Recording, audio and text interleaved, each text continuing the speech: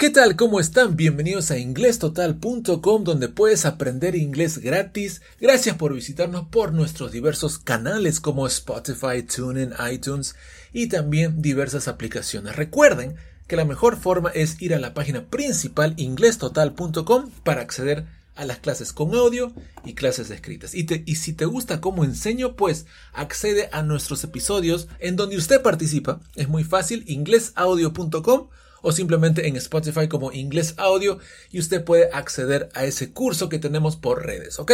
Bueno, estamos listos para la lección de hoy.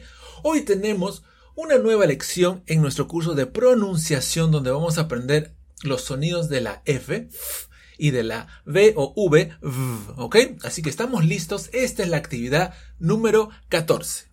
Antes de empezar esta lección es importante mencionar que una correcta pronunciación no solamente hace que ustedes puedan pronunciar correctamente y las personas le entiendan, y también, por supuesto, que su autoestima, digamos, su confianza se eleva porque pues están pronunciando lo más cercano a un nativo, digamos, ¿ok? Así que la pronunciación es importante por eso, pero también es importante para mejorar su comprensión auditiva, el listening, porque hay personas que cuando alguien les habla, no entienden, pero si lo tienen escrito, sí. ¿Por qué?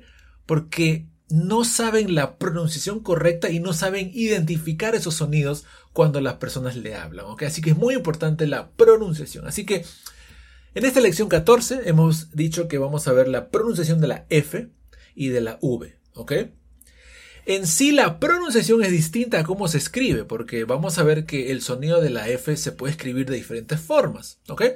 Así que primero vamos a la posición de la boca. La posición de la boca es la misma, ojo, es la misma para el sonido de la F como de la V, es la misma. ¿Cómo es? Si ven la imagen 1 en inglestotal.com, en nuestro curso de pronunciación, actividad 14, vemos un diagrama que tenemos los dientes superiores sobre el labio inferior, como si que lo mordiéramos, ¿ok?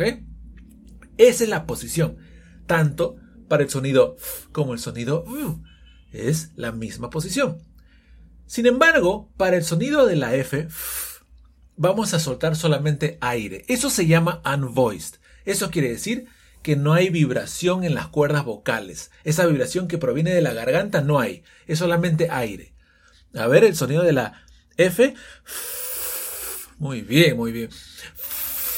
Solamente aire, pero con esa posición de la boca. Ahora, el sonido de la V o de la B chica, que también se escribe de diferentes formas, pero mayormente con una B chica, sí hay vibración de las cuerdas vocales. Ahí sí, eso se llama voiced. En este caso ponemos la misma posición, o sea, dientes como mordiendo la parte inferior del labio, pero metemos voz.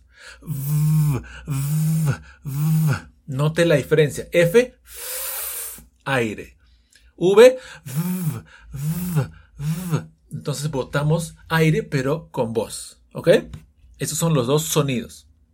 Ahora, quiero dejar un audio porque hay que escuchar a un nativo. Vamos a escuchar cómo es que habla y dice estas palabras. Ojo que hay palabras para el sonido de la F primero, que se escriben con F, como feel, como café, como after.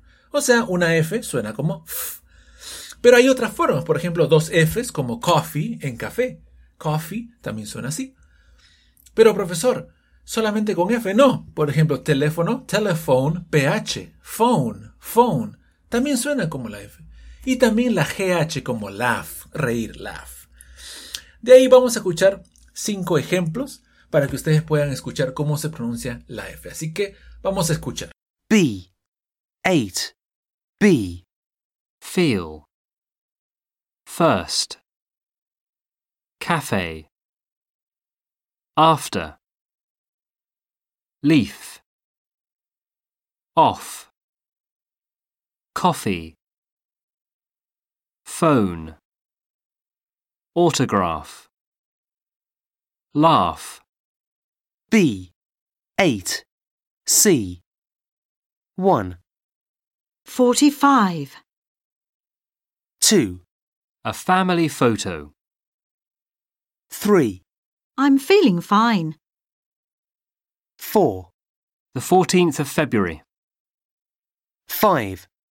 When I asked for her autograph, she just laughed. Muy bien, lograron escuchar ese sonido f, solamente aire, ese es el sonido de la F.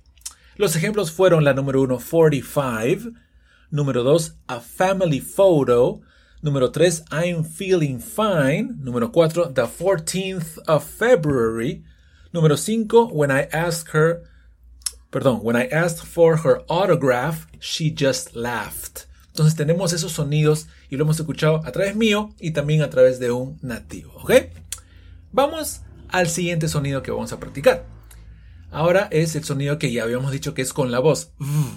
Los ejemplos que hemos puesto es very, travel, every, have, leave.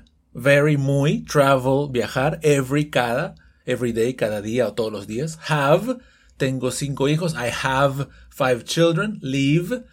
Noten esa diferencia entre leave, entre have y feel. Have es distinta. Por ejemplo, have es tener. Half es mitad. Entonces ahí podemos ver cómo una correcta pronunciación nos puede evitar la confusión entre half, mitad, y have, que es con la V. Vamos a escuchar al nativo y ahí también escuchamos los 3 ejemplos que él tiene. B. 9. C. Very. Travel. Every. Have. Leave. B. 9. D. 1. We're leaving at 7:05. 2. A visa for a 7-day visit. 3. Stephen lives in a village. Muy bien, estos fueron los sonidos de v y los ejemplos fueron number 1, we're leaving at 7:05. Number 2, a visa for a 7-day visit. Number 3, Stephen lives in a village. Si ustedes no pronuncian la v y lo pronuncian como F, se escucharía así la número 3. Stephen lives in a village. Se escucha muy mal, ¿ok? Así que, conclusiones es la boca, la posición es la misma. La diferencia es si le meto vibración o solamente es aire, ¿ok? Entonces la F es f y la B es v.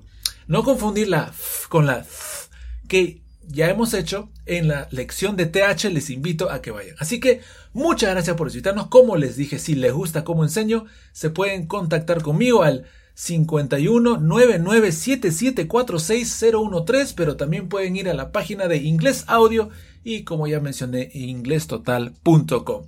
Muchas gracias, no olviden de seguir nuestras redes y será hasta un nuevo episodio o lección. Goodbye.